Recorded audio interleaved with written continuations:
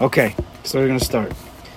In the previous chapter, chapter 4, we explained the different views of Viktor Frankl and Sigmund Freud concerning human nature in general. What are people made of? What really lies beneath the surface of the masks we wear and present to the world? Are we splintered selves motivated by competing desires? Or are we aspiring souls seeking deeper meaning and connection with others? Freud, although he might have had some truth to him, he defined man as basically the Nefesh Bahamis, and that was as deep as we go. So yes, there's a lot of trauma and a lot of conflict, different desires competing against each other in the ego and the id and the super id or the super ego. I'm not very well versed in such things. But he stayed with the Nefesh Bahamis and he thought that's who we were, which is a big entanglement. Yet Viktor Frankl discovered something much deeper. Unfortunately, he discovered it mostly in the camps under the Nazis, Yamach Shemam, and he saw that there's a soul that transcends all of the desires and all the Nefesh Bahamis. He saw with his own eyes people rising above their physical nature, transcending that Nefesh Bahamis. And he says the answers to these questions that we describe to, are not just theoretical or academic. These questions, who are we? They define in our minds what it is to be human, which in turn validates or challenges what we take to be acceptable or achievable goals and behaviors. This is a very deep book. Every line has to be thought about. In so many ways, our lives are our personal answer to that most existential of questions. Who and what am I? Our own life, how we behave, how we act, how we live, how we think, answers, who am I? Now the problem is, for most people who are not conscious, is that because they never thought about this question on their own, if a person would try to analyze his own life, where he's holding things that he's doing, his behaviors, most people, if they're just going with the flow, they're basically copying their parents, their teachers, who they see on TV. They're just copycats of everybody else's stuff. So to define your life based on copycatting seems pretty silly, right? Rabbi. Yeah, jump in. I saw a quote today from Rabbi Fishel Schachter. Yeah. Where we are is up to Hashem, but who we are is up to us. So therefore, we have to take the control. That's our bechira, 100%.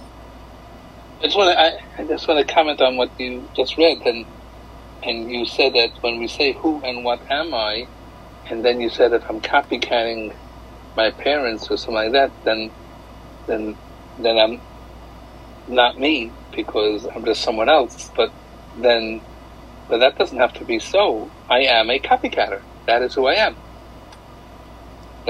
That is who I am. That's not a life. Everybody's given No, I'm not saying it's a good thing. Of course it's not a good thing, but that's who I am at the present. And that's what I do then. And that's not a problem, right? That's sad. That's sad, right? Yeah. And most people don't even know that. They don't even know they're copycatting. They think that's, oh no, this is my life. No, it's not your life. It's somebody else's life or somebody else's thoughts about life. It's very, very far from your own personal connection to your own life, which is crazy that we have to find ourselves and introduce ourselves to ourselves. But we have to. It's unfortunate that it's very often only when a person hits rock bottom or when he just can't take it anymore, the world is just paining him so much, that's when he starts to look for something. It's basically the search for the self. Why is it that we have to wait so far, so long? Why don't we give people the tools? Now, there is a certain beauty to a person, unfortunately, hitting rock bottom. There is such a thing. It's an explosion. It's like the phoenix coming out of from the flames. The phoenix coming out of that from the original form it took, with a fire, shooting up. But we don't need it to always. It doesn't have to be that way. This book is trying to help us get to a better place. So he says in this chapter, we will continue this line of inquiry as we analyze. I'm sick and tired of being sick and tired. Do we have to get to that point that we finally start looking for ourselves? I'm sick and tired. It's an insanity. That's what we have to get to finally try to look for healing. We analyze a further extension of the Rebbe's positivity bias as it applies to the Jewish soul in particular. So let me go a little weiter. We'll let others read in a minute. A man once told the Rebbe that he felt like a hypocrite when he went to Shul on Yom Kippur because he didn't go the rest of the year. The Rebbe responded by saying that the natural place for a Jew to be is in Shul. You're not a hypocrite when you go to Shul on Yom Kippur, he said. You're a hypocrite when you don't go to Shul the rest of the year. So many Jews struggle with their Jewish identity. Based on how they were raised or what kind of life they lead, they tend to think of themselves as bad Jews or good Jews, religious or secular, and so on. This self-definition then influences their decisions to participate in the life and rituals of the community or not. People define themselves by what they do. That's how we define ourselves. Am I doing it or am I not doing it? If I'm doing it, good. If I'm not doing it, bad. And if I haven't done it in the past, so then I feel bad about myself, which hinders me from doing anything in the future. We cannot define ourselves based on what we do. Of course, we should try our best to do good things, and a lot of them, obviously. But the definition, the essence of man is not dependent on what he does. It's who he is, meaning not who he is like Zach was saying, but who he is a soul, a piece of Elokus. His essence is godliness. Even if you don't act always appropriately, that never touches your essential self. So how should we define ourselves? Based on what we do or who we are? So he says, this self-definition that influences their decisions to participate in the life and rituals of the community or not. You don't do, you feel bad, you don't do again, and you feel even worse, and then you don't do even more, and then you feel even worse, and then you don't do it even more. According to the Rebbe, however, being Jewish means that fulfilling the mitzvahs is the most natural and truly authentic thing for one to do. Anything else is just another expression of exile from one's indigenous soul. The Rebbe further emphasizes this point in a letter written to someone who had sought his counsel. There can be no question of hypocrisy when a Jew learns Torah and conducts his life in accordance with Torah and mitzvahs, even if some of his other actions, even feelings, do not always harmonize with his Torah study and observance. Because the incongruity lies not in acting according to the Torah and mitzvahs, rather it lies in acting contrary to the Torah and mitzvahs. It's a crazy thing. Sometimes we feel bad when we're doing good. It's right when we start davening, right when we start learning, right when we start putting the first foot, our better foot forward, then we start to have guilt about it. But I don't do it all the time, and I'm just starting to learn now. What about all the past years? Why are we worrying about that right now? Let's applaud ourselves for realigning ourselves with our natural state instead of thinking about when we were unnatural. That's the most unnatural thing in the world, but we do it because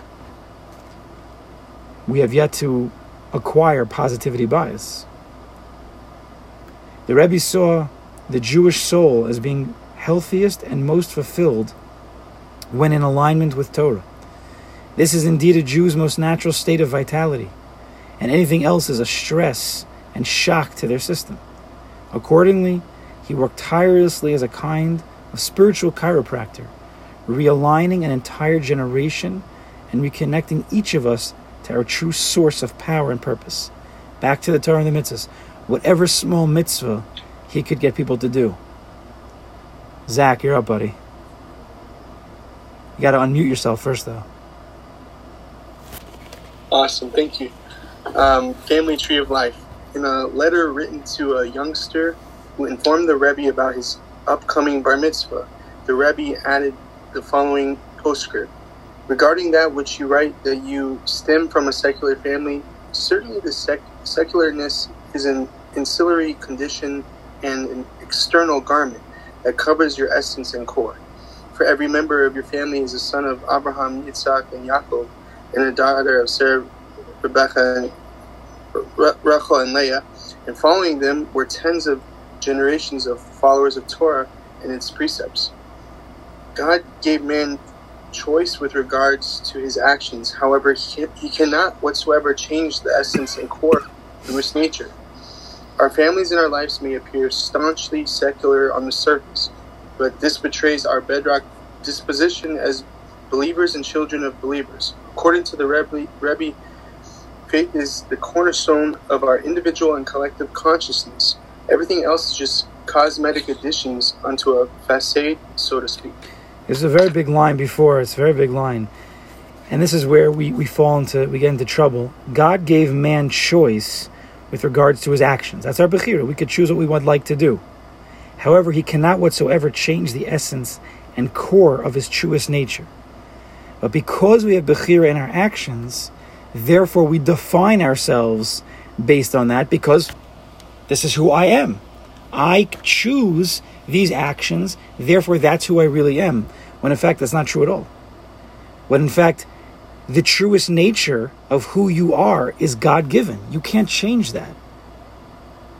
We have to realign ourselves with Hashem's perception of us rather than our own perception.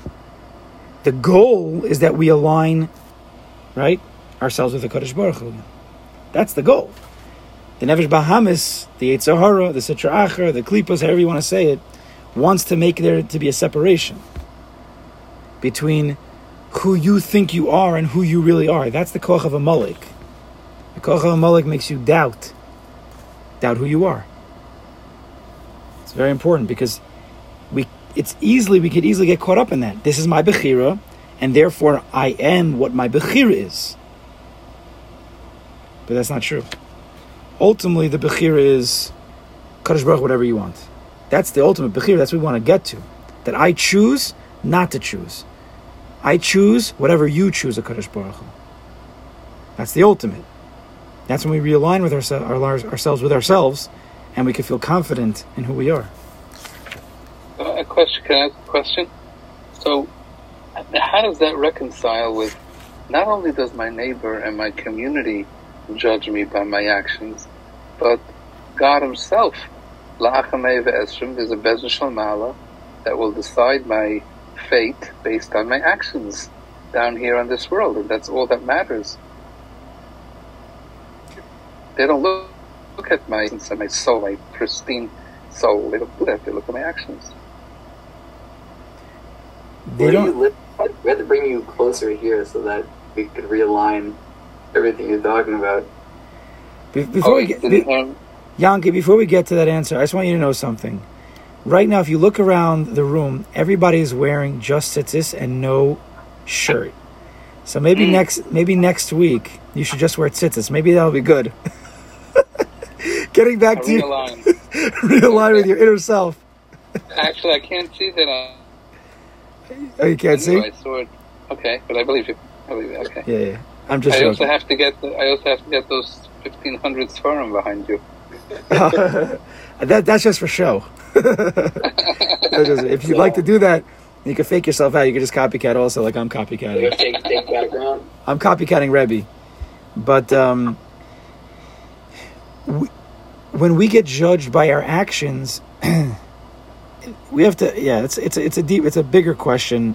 But Rachmana Liba, of course, the Kadosh Baruch Hu is looking at the heart. He wants to know where the heart is first and foremost. That's the main thing. But a person does need to, he still has to choose the right thing. We do get judged for making the wrong choices, but that's not, the punishment is also not defining who you are. Right? Well, it doesn't matter who I am. Doesn't matter. What matters to God in the next world is what I did. Doesn't matter. The very fact that he's punishing you means that you're a Jew who he cares about, who he's dusting off and he's polishing. Because of who you are, you get a din v'cheshbon. It's a good thing. So he can clean us up and we can go to the highest places. For a lot of the other nations, they don't even get such a thing. He doesn't care about them. Well, why does it seem by Hashem that's done out of love to steer us back to the derech? But maybe like what Yanki's saying is like in the community it could be a little more rough and tough. That other people have a misunderstanding about things. Yeah, sometimes that's rough. I think it's been said like that if we knew like we shouldn't we're not in a place to judge a fellow yid. Like correct. We shouldn't be like trying to give we shouldn't try to give like correction. Right. Or like reproof, so to speak. Yeah. If you see a moment. Okay. Yeah. Because like it's very hard for us to do it. Like we're not like Hashem. Okay. We hurt people. Okay, because it comes from bed. It doesn't come from a clear place. So therefore, right. What are we getting at? People do it. They're wrong. It's true, and it's harsh. It's true, but they're all wrong, and we get tricked by that also. We define ourselves based on what other people think about us. That's wrong also. That's crazy. And we define ourselves based on what we think other people think about us, which is even crazier. I'll say that again. Right. We define ourselves based on what we think other people think about us. That's the most insane. That just shows you where most people. That just shows you how crazy we are, and how none of this is true. Nothing to do with actions. Down the Kavschus, he's a Jew. You're a Jew. I'm a Jew. Yes, people need to work on themselves. Don't judge them. Don't judge another person until you're in his place, says the Pirkei Avos. And the Sfarim say, since you're never going to be in his place, don't judge him. He's not shaykh. Yeah, let's keep going for now. Okay, in a related letter, the Rebbe clarifies this point further. I must take exception to what you call, at the conclusion of your letter, my lost Judaism. The expression lost does not really fit here, for no person can lose something that is his, or her true essence and inner nature. What is possible is that his true essence of a person is sometimes in a state of suspended animation, or covered over with various layers of foreign substances, even those that are at variance with this essence. But this essence can never be lost. It can only be dormant, as it were, instead of being active and expressed on the surface as it should be. In this letter, the Rebbe draws a distinction between a person's actions or outward appearances and their essence or innermost aspect. According to Chassidut, as well as psychology, a human is a geological being with strata upon strata of physic and spiritual sediment. Thank you. Settled beneath the surface. In the Rebbe's view, beneath all of our competing urges, influences, appetites, and drives, there is something unified, whole, and infinite, an eternal soul created in God's image. This, rather than the various forces within clamoring for our attention, is what defines us. This is who we truly always are. If only we could quiet the storms of self to hear the still voice of the soul. Everybody get this? This is very, very deep. All the taivas, all the midas rose, all this stuff, all the insecurities, all the pain is all surface level. That's why, because our focus and our knowledge of life is at surface level, we take a lot of hits. But if we could delve deeper and recognize our true self, our essence, our essential nature, which is a soul, a holy soul, if we could be there, first is to know it's true, to believe it, to want to be there, to think about it, to daven to Kadosh Baruch Hu, to be there. If our brains could be in that place, then we'll be under the water while everybody's fighting above. We'll be under the water, we'll miss everything. It's possible. And that's what we have to get to. Jacob, you want to jump in? Me? Sure. No, you're Yankee. He's Okay. Jacob. Jacob, I'm sorry. There's a lot of Yankees here. My deeper soul is Yankee also, but the outer layer is Jacob. We're working on him. Maybe by the end of the chapter. It's a Maybe shame. it'll change. Okay. Where exactly are we? Of Roots and Fruits. You got to get the same book as us, man. I'm going to buy I you have one. the same book. I was just Going ahead. Taking stuff. Okay. The Rebbe was once asked by Professor Belleville Green whether the Freudian notion of conscious and subconscious has a parallel in Judaism.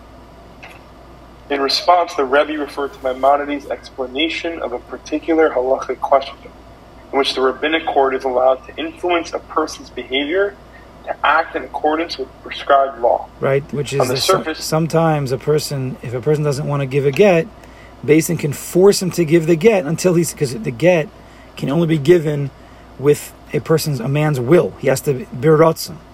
So sometimes Beis Din can beat him until he says, Rotza ani, I want to give. So everybody's up in arms. What do you mean? If you beat the guy until he says Rotza ani, that's really him saying Rotza ani.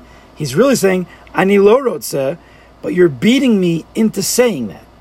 But yet, we hold that if you beat the guy until he says Rotza ani, Itaka works. So now he explains. on the surface, this may appear as tampering with a witness or defendant to elicit the desired answer or outcome. However, the Rebbe creatively employs Freud's division of the human psyche to reveal the deeper psycho-spiritual dimensions of Rambam's halakhic ruling. To use contemporary terminology, as requested in the original question, the conscious state of a Jew can be affected by external pressures that induce states of mind and even behavior that is contrary to his subconscious, which is the Jew's essential nature. So we have a Jew who essentially is good, who essentially should give this get, but because of external pressures, he's angry, he's whatever it may be, he's jealous, he's a Baal Gaiva, he's not living aligned with his essential nature, right? So his outer self saying, no, I don't want to give a get, is really not who he is. Now, we continue. When the external pressures are removed, it does not constitute a change or transformation of his essential nature. But, on the contrary, it's merely the reassertion of his innate and true character. So when we beat the guy, we're not changing his essential nature, we're removing the outer layers that are not who he is and revealing the essential nature that's within him, the holy soul, the one that wants to be good, the one that's not about Gaiva and about Taiva and about Kina, who really says Rotzani. So when he says Rotzani, he's really aligning himself with his deeper Ratzon, which is to be a good Jew. The Rebbe viewed the Jewish soul as intrinsically whole and holy at root, and is therefore only on the surface that the fruits of our actions will become rancid. Our essence, however, is always pure and predisposed to divinity. A disciple from a neighboring Hasidic community once visited the Rebbe for a blessing. After discussing his personal issue, the Chassid asked a question. The Talmud states that even the sinners of Israel have as many deeds as a pomegranate has seeds. But isn't that statement contradictory? If someone is truly a sinner of Israel, how can the Talmud say that he's full of good deeds? The Rebbe closed his eyes and nodded, quietly beginning to cry. I have a question on the very same passage, replied the Rebbe. If the Jew we speak of is truly full of good deeds, how can he be called a sinner of Israel? Obviously. Turn the whole question around. Yeah. So why is it?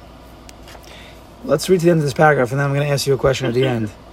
Yeah, go. Obviously, these different viewpoints have nothing to do with the percentage of good deeds versus sins performed by those whom the Talmud calls the sinners of Israel. For everyone knows that even those who sin have some merits as well. And by the same token, even righteous people have some shortcomings. The real question raised by the story is therefore one of essence. Are these Jews essentially sinners who have performed a few good deeds, or are they wholly righteous at their root, regardless of the fact that they have made some mistakes? In other words, what defines the essence of a Jew? An inclination to do good, or the opposite? Which force is intrinsic to the Jewish soul, and which is imported? Try speaking to high school kids about this. This would be a nice topic, because they don't know this. They think that they're bad, and they have to do good things to make them good, and therefore, but they're not doing good things, so they're just staying bad. We have to teach people and ourselves that we're essentially good, and even if we do things that aren't right, that's just a mistake going away from our nature, but our nature doesn't change. It's a whole different way. It takes time to download into the system. It's a whole different way of viewing everything. But keep going. The Rebbe argued time and again, often in the face of opposition, that it is the goodness and godliness of the Jewish soul that defines who and what a Jew is, regardless of their level of religious observance. As the Talmud teaches, even when the Jewish people have sinned, they are still called Israel. Any momentary deviation from this pure essence is just that, a deviation from the eternally established norm. As the Tanya further explains, even while the sin is being committed, the divine soul always believes in the one God and remains faithful to him. Here, then, is a classic example of two individuals looking at an identical text but seeing something vastly different. What becomes clear from the story is not just the spiritual state of the Jews under discussion of the Talmud, but also the mind state of the people having the discussion itself.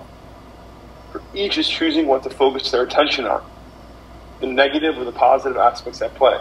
As illustrated by the story, we are all inescapably biased in some way. The question is, what is your bias? When you judge others or even yourself, are you actively looking to emphasize positivity or its opposite? It's up to you to decide, but at the end of the day, we see what we're looking for. So the question's like this, at the end of this, you still have to ask.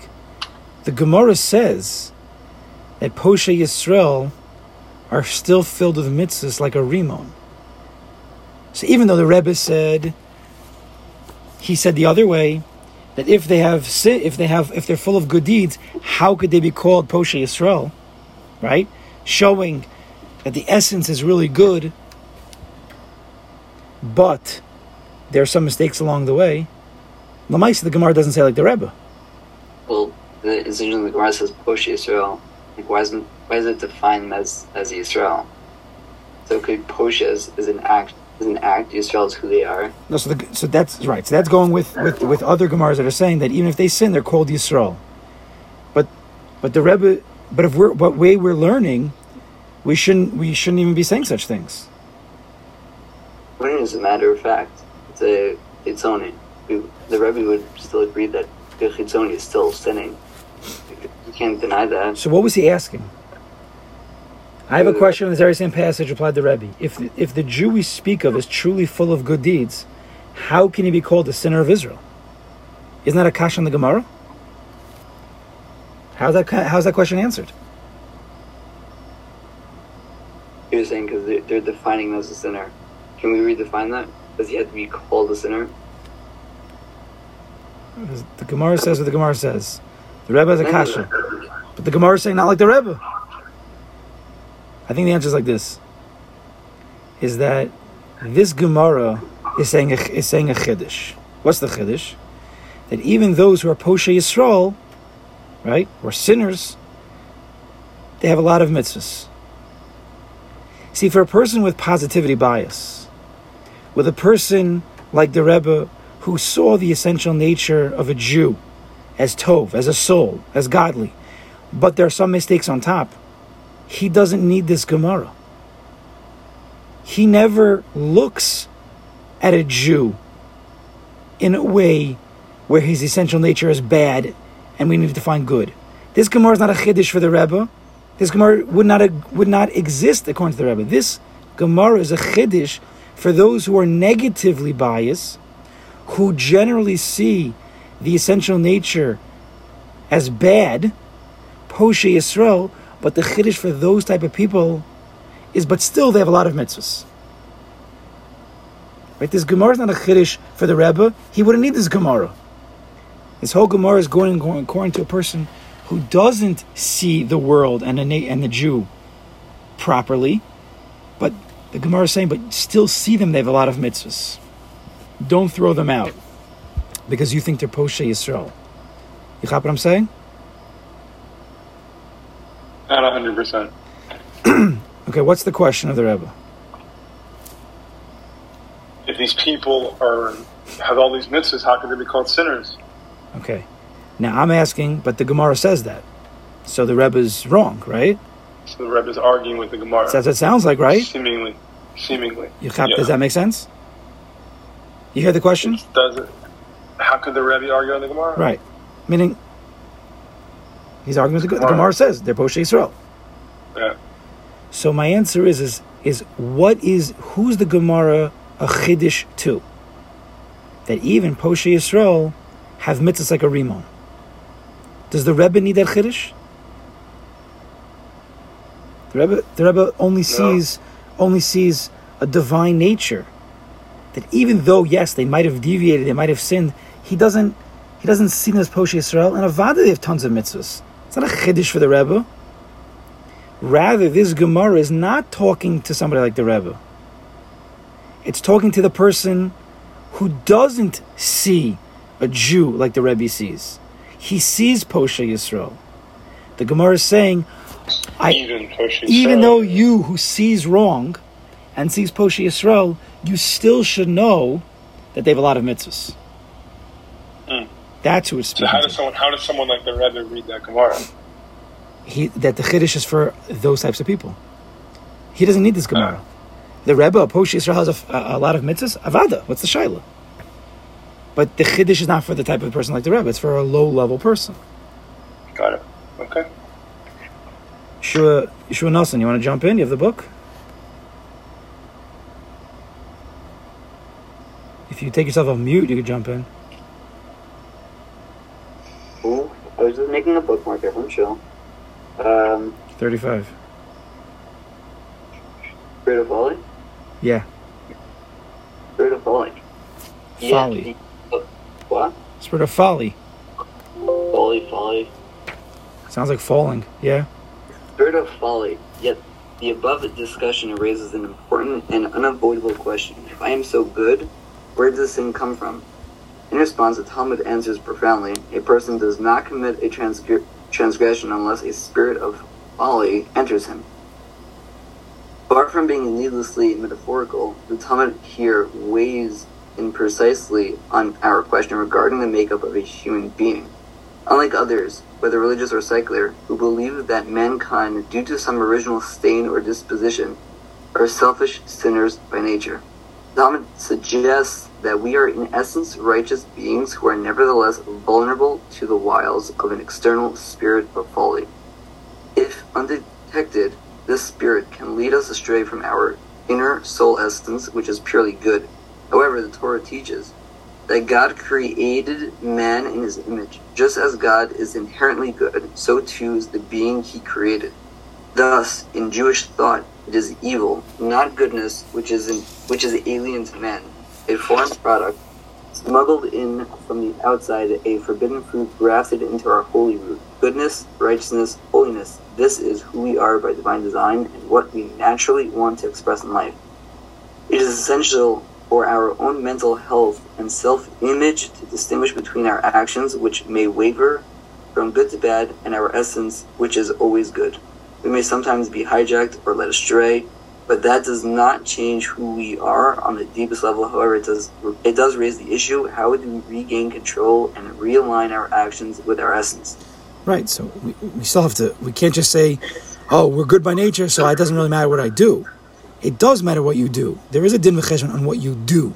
We're talking about the perspective and where and what we think about ourselves. Now, this next part is very good to read, but We're not going to read it now. It's a famous mice with the Ramban and a Talmud of his who went off the derech. But skip that right now. And let's go to page 39. This is a famous story of Lubavitch Rebbe. It's so important. Listen to this Maisa. I came here to look for some Yiddishkeit, page 39. I came here to look for some Yiddishkeit, said a philanthropist who had traveled overseas to visit the Rebbe. You didn't have to come all the way here for that, said the Rebbe. You only had to look deep inside your own heart. In the Rebbe's view, Jewishness or Jewish faith is not something to be sought or superimposed. Rather, it emerges and expresses itself from deep within. In fact, the Talmud teaches that each baby is taught the entire Torah while in the womb, which is then forgotten at the moment of birth. Torah is thus already integrated into the deepest levels of our beings. It merely seeks further expression in the world of thought, through sanctified thoughts, speech, and action. Here's the Maisa. Tzvi Hirsch Weinreb moved with his family to Maryland to pursue a career in psychology. At one point, he was going through a difficult time and decided to call the Rebbe for guidance. The Rebbe's secretary answered the phone and asked the caller to identify himself. Not wanting to disclose his name due to the sensitive nature of his questions, Rabbi Weinreb replied only, "A Jew from Maryland." He went on to outline the questions for which he wanted the Rebbe's guidance. Uncertainties regarding his life, his career, and his faith. Suddenly, Rabbi Weinreb heard the Rebbe's voice in the background. "Tell him there's a Jew in Maryland with whom he can speak. His name is Weinreb." The secretary repeated the Rebbe's words. "Yes," he exclaimed to the secretary, "but my name is Weinreb." Rabbi Weinreb then heard the Rebbe saying gently, "Well, if that's the case, he should know that sometimes a person needs to speak to himself." Crazy Maisa. This radical faith, right? We're always looking for everybody else to tell us this book, this. You gotta go to yourself. You know your own answers. This radical faith in each Jew led the Rebbe to see holiness and sanctity in every person, even when they themselves may not. We're going to skip the next part, which you should read also. But let's go to, I want to hit the end. I'm trying to keep it to 45 minutes, basically. So, Zach, why don't you go on page 41 on the top? It's yours. It's yours. In an inspired attempt to summarize the essence of Judaism for students and seekers of all ages, the Rebbe selected 12 Torah passages from the entire corpus of Jewish literature and presented them as a crystallized curriculum of Jewish faith. The very first passage states, "The Torah that Moshe commanded us is the inheritance of the congregation of Yaakov." The Torah given to us by Moshe does not belong to rabbis or scholars. It belongs to every single Jew. Every Jew has his or her portion in the Torah. In fact, the soul of every Jew is like a letter in the Torah, which is only complete when all the letters are present and accounted for. The Torah is our inheritance, our birthright. And like an inheritance, the inheritor is entitled to it, whether or not they know all its intricacies and details. It is all theirs, all at once, even before they know what it is. They do not have to earn it, but they do have to claim it. As the Rebbe once said in the reference to this inheritance of the congregation of Yaakov, what's the value of a priceless inheritance if you don't claim it and cash it in? Right, so he's balancing us now. So we first need to get the perspective proper, who we are. But so you still need to actualize that perspective, that soul, through our actions. We have to do that. Yaakov, go for it, buddy.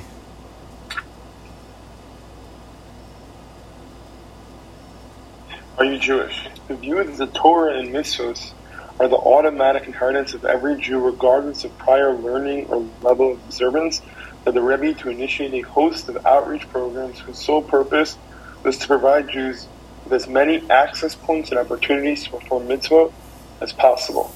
Whether it was wrapping tefillin, lighting Shabbos candles, or hearing the shofar, the Rebbe set about distributing the inheritance of the Jewish people, even going against the expressed opinions of many other religious authorities of his time who felt that mitzvahs should only be performed by the properly prepared. Like the companies that comb through public legal and financial records searching for unclaimed inheritances, to distribute to their rightful recipients, the Rebbe's emissaries, on his orders, positioned himself on street corners around the world asking passerby, "Are you Jewish?" What they're really saying is, "I may have something meant for you, something precious, something priceless. Don't you want to claim your birthright?" It's just a totally different way. And we see by Chabad, led by the Rebbe, led by the Alter Rebbe, led by the Baal Shem, how to go about our lives. It's a totally different way. Radical. Right? Totally radical. Often the way we grow up is almost like it's almost like an elitist. To be a Jew and to do mitzvahs, it's like the elite. Only those who can perform it all, whose actions are fully aligned with his inner nature. That's not it at all. The view is only on the essence. That's it. Be positive. Of course, for ourselves, we should a little bit, not too harsh, but demand of ourselves action. But certainly, the way we view other people has to be totally different, which is the sugi of Dan L'Kaschus. But look what it led to. Look what this perspective of the Rebbe led to. Thousands, millions of people putting on tefillin, girls lighting candles. No one else is doing this. No one else is doing these little things. How many mitzvahs have they added to Jews? How many little pieces of inheritance have they given back to Jews over all the years? Unfathomable, uncountable. Because of the Rebbe's perspective and his unwavering belief in the essence of every Jew, and I'm not going to budge, I don't care what you say, because that's the emes. No, we should be zocher, Mirz Hashem. Amen. Next week is Rosh Hashanah, Tuesday night. So either we'll discuss if we could do it Wednesday night, or we'll have to wait till the following Tuesday night. When's Yom Kippur? Is it Tuesday night also? I don't know. All right, we'll be in touch. Okay. So go on to the next chapter, and we'll find the time to do it. Tuesday's Erev Yom Kippur. What is? Tuesday's Erev Yom Kippur. Yeah. So Tuesday night is Yom Kippur. Yeah, correct. Sorry. Okay, so maybe we'll try to change. Maybe if we could do Wednesday nights for the next two, or maybe Monday. Well, not next week, but in 2 weeks. All right, we'll be in touch. Anything last comments or questions here?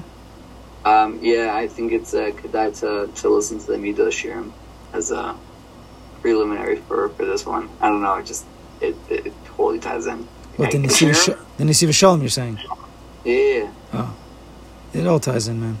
We keep going back to like who you are. It's like in the civic content of Shalom, like who you are is why you're here. Who you are is your midos.